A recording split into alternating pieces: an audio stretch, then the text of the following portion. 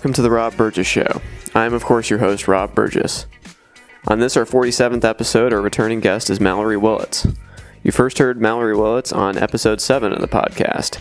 If you haven't heard that episode, you should probably go back and listen to it before starting this one. It'll make a lot more sense. This is going to be a bit different from any previous episode of the podcast. January 20th, Mallory left for a 10-day visit to Ghana, where her husband, Wisdom, lives. During her visit, Wisdom had his meeting at the American Embassy to see if his visa would be approved so he could come to America. Before Mallory left, I asked her to record some of her thoughts and feelings during her trip using the voice memo app on her iPhone. What you're about to hear is a collage of the sound clips she sent me, which include diary entries, ambient noises, and found music. And now on to the show. Okay, so the main thing that I have an issue with in Ghana, and there's really not very many things because the people in Ghana are so welcoming and so loving and so giving of visitors. But my primary concern with Ghana, which I find interesting given the things that are going on in the U.S. right now, are the police officers. And the reason why I say that is when you drive on the roads in Ghana, every new town that you get to, there's like a stopping point, almost like an immigration stop, but they're police stops, and they can stop a car for any reason that they want. If they see me being a white person in the vehicle, they will immediately stop the car, and then they'll ask the driver, who's my husband, to get out of the car and pop the boot, they call it, which is the trunk. And then they'll basically proceed to try and get him on anything that they can, be it not having a fire extinguisher in your car, not having your license on you, not having registration, not having a front and back license plate. And when they pass all of that, then they try and beg you for money in order to be able to let you go. So they basically hold you there until you give them something. And if they can't pin you on anything, then you don't have to pay them, and usually you can go anyways. But if you happen to not have a fire extinguisher or not meet one of those qualifications, then they require that you pay them in order to get out of it. So in place of them writing you a ticket, you're essentially bribing them. And they assume that if you have a white person in your car, then you have money. So what they're looking for you to do is just automatically pay them off before they even get through those list of things.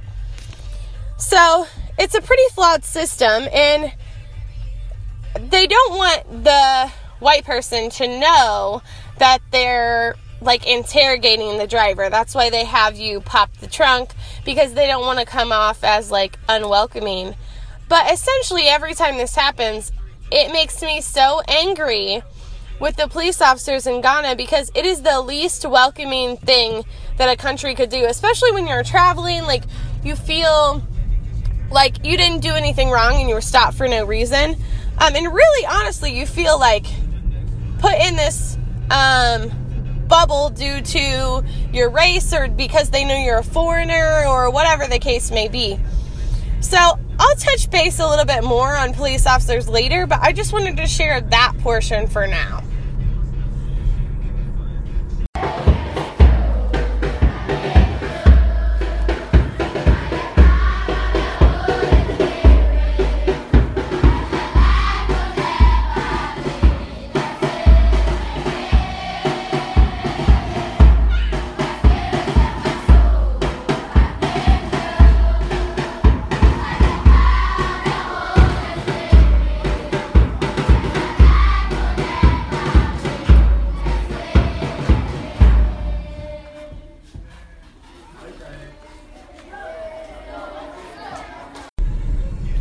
So like I previously mentioned, in Ghana, you have to have both a front license plate and a back license plate on your car. They're both like similar to the license plate that we would have on the back of our car, but your car is technically not like it would be like you driving without a license plate if you don't have both. So Wisdom, one of his front license plate got stolen while I was there this last time. And during during that time, he got stopped several times due to the fact that he didn't have this front license plate. And there's really only 2 cities in all of Ghana that you can get the license plate at. So it's not like you can just, it goes missing and you can just go to a local shop. Like, you have to drive an hour from his hometown or 5 hours to the capital in order to get a new license plate. So we got stopped when we were headed back to Accra, the capital, to take me to my flight leaving. During that stop, the officer mentioned the license plate, but it's not an offense in the way that you can, arrest somebody or give them a ticket. It's just kind of like they give warnings about it because of the inconvenience of you trying to get a replacement for it. So they give you a little bit of leeway. But because they couldn't pin him on that, they decided that they were going to search the rest of his car. So they asked him for a fire extinguisher. It wasn't his car, it's a borrowed car. So he opened the trunk, couldn't find one. They wrote him a ticket for that. They wrote him a ticket for tinted windows. And then in place of giving him this ticket, they also took his license and basically gave him a court date. And so now he's in this position where he's supposed to drive without his license. And I'm like, oh, heck no, you're not driving without a license, because now if we get stopped at the next town, you are going to get a ticket for not having a license. So this is not good. So he calls his friend, who is chief of police in a different city, gets him on the phone and has him talk to the officers, ends up having to pay the officers off 10 cedis in order to have the tickets ripped up and to get his license back. But in the meantime, while all of this is going on, there's probably 15 other cars pulled over at this stop, and there's a woman pounding on the police officer's car because she's so upset that they've pulled her over for speeding. And there was no, indication of what the speed limit was in the town prior to reaching it. They were sitting at the sign. But she's literally pounding on the police officer vehicle, essentially cussing them out in her language. And they've given her several tickets for this. But other than that, they're just telling her she needs to leave. I just wanted to further discuss the police dynamic there, because I think that's really interesting. If you were to behave that way in the U.S. towards a police officer, regardless of if they're right and wrong, the reaction and the response of that police officer and the consequences for you would be much different. But in Ghana, they don't really hold this position of power other than the fact that they can write you tickets. Civilians are given the ability to speak their minds, even in a not respectful manner, to the police officers without any consequences. So I just thought that was really interesting and wanted to share that difference with you.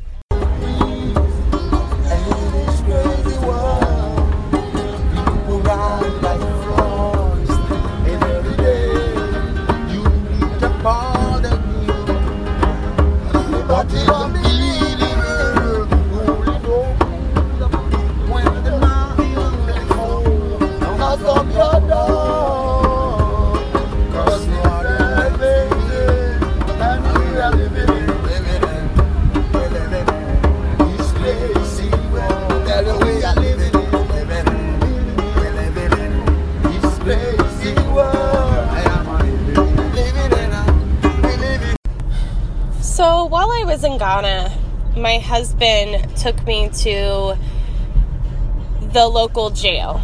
Apparently, he likes to go to the jail every Sunday, and he takes ice cream to the inmates. There's really no protocol in Ghana. Like, any civilian can go visit. Inmates, you don't have to have any special clearance, and you don't have to have any relation to them. And they'll actually just let you right into the area that their living quarters. Essentially, they live in 2 cells, or the equivalency of 2 cells here in the U.S., but about 20 of them live in the 2-cell space, so approximately 10 in each cell. It's really small living quarters, and they have anywhere between 15 to 30 inmates at a time within this facility. And I was asking Wisdom about how they determine how long somebody stays in the jail, or really even if somebody's arrested. So he was explaining to me that anyone can really make an accusation. For example, there was somebody that was living on someone else's land. So another person within that community went and reported the person for living on another individual's land. And until the complaint is dropped, he essentially could be in there for years. Unless he knows someone or has connections, until the person reporting the complaint feels like it's time, then there's really no procedure. So you could murder someone and be in there for a month, or you could be in there for 6 years or 10 years or whatever, but there's really no structure, and it's different for everyone. So it's not like everyone who murders someone gets the same sentence, and there's really no rules or regulations that they abide by.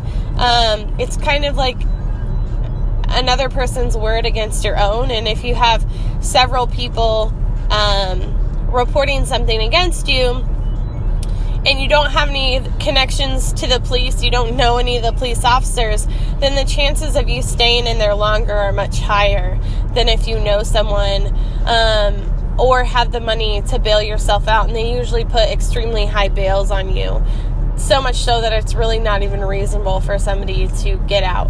So I just thought that was really interesting. I know that our prison system is flawed, but I certainly thought the comparison between the two systems was rather intriguing, and I'd almost be interested to research it more to see, exactly like if there's anything in writing in regards to their correctional facility.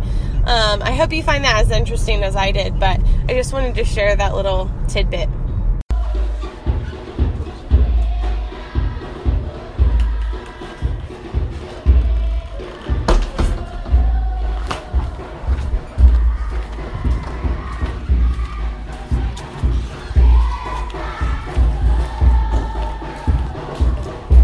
Good morning. I'm sorry, but I just have to record this extremely comical moment. My husband was heating me up some, basically it's kind of like hot chocolate, but they call it Milo. Well, he was gonna put it in this like metal mug, essentially, and put it in the microwave. And I quickly informed him that, hey, you're not going to heat that up in the microwave, are you? And he's like, well, I was going to. What should I do? So I informed him he needed to put it in something that wasn't metal. I said, metal in a microwave is really not a good idea. And he said, I wondered that because I've microwaved metal before and it sparkles. Yeah, he said it sparkles. I think we can put 2 to 2 together and figure out what the microwave was doing. But I just found that pretty interesting. It's the little things. Like, microwaves are not that popular in Ghana. So he had no idea that you couldn't microwave metal. So I just wanted to share that funny story. And then they break them, so he sell them for you, then he take your money. Before you go buy go buy some property. And like they say they go pay compensation, they go pay half. Hey, that man, hey, like you die be that.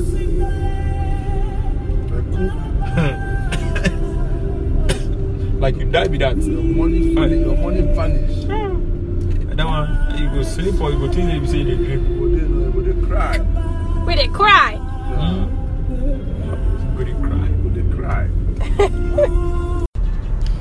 So that day's come, that long-awaited day for the interview for my husband.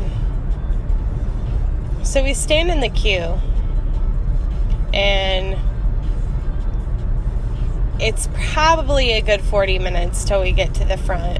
And when we reach the front, the gentleman tells my husband that he needs to inform me that I'm not on the appointment and therefore I won't be allowed in the embassy. This is the American embassy. I'm an American citizen, yet I'm not allowed in. I'm the one who petitioned and I'm the one who filed. I'm the one who spent thousands of dollars to file for my husband to be here. And they won't let me in the doors. So I kindly walk away and go sit outside on one of the rocks near a tree. I sit there for about 2 hours before my husband comes out. His head is down. He won't look up at me. He looks discouraged. I'm suddenly starting to panic, as if I wasn't already panicked for the 2 hours that I was sitting there, as I was constantly going through prayers in my head and trying to calm my nerves.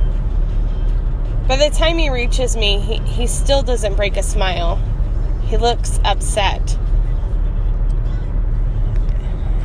As my eyes begin to fill with tears, that's when he smiles and said, "We did it.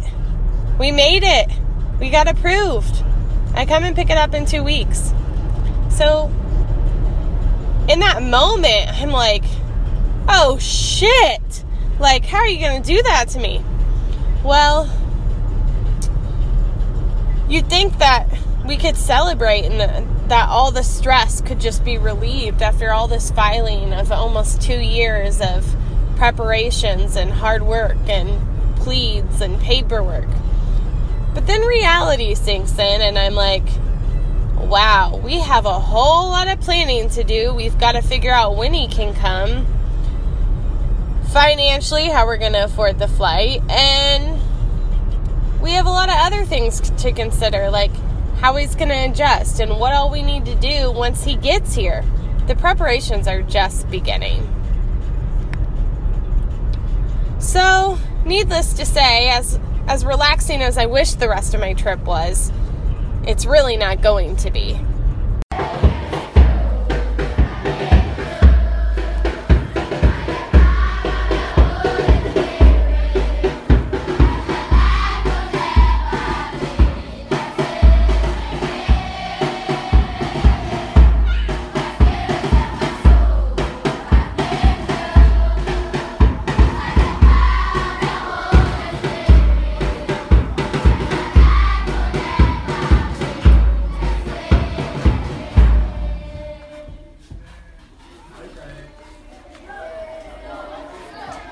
I want to congratulate Mallory and Wisdom on their successful visa application.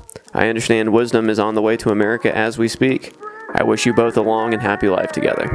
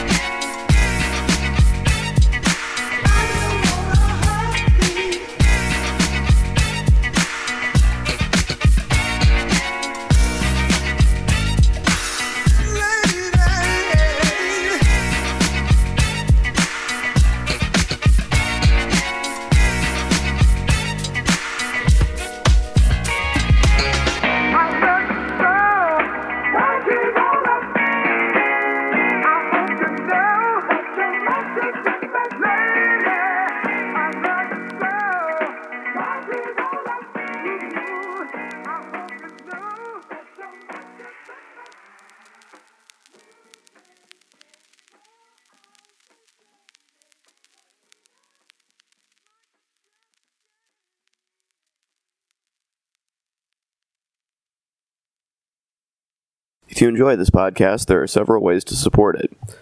I have a Patreon account, which can be found at www.patreon.com/Rob Burgess Show Patreon. I hope you'll consider supporting in any amount. Also, please make sure to comment, follow, like, subscribe, share, rate, and review the podcast everywhere it's available, which includes iTunes, YouTube, SoundCloud, Stitcher, Google Play Music, Facebook, Twitter, Internet Archive, TuneIn, and RSS. It really helps. The official website for the podcast is www.therobburgesshow.com. You can find out more about me by visiting my website, www.thisburgess.com. Until next time.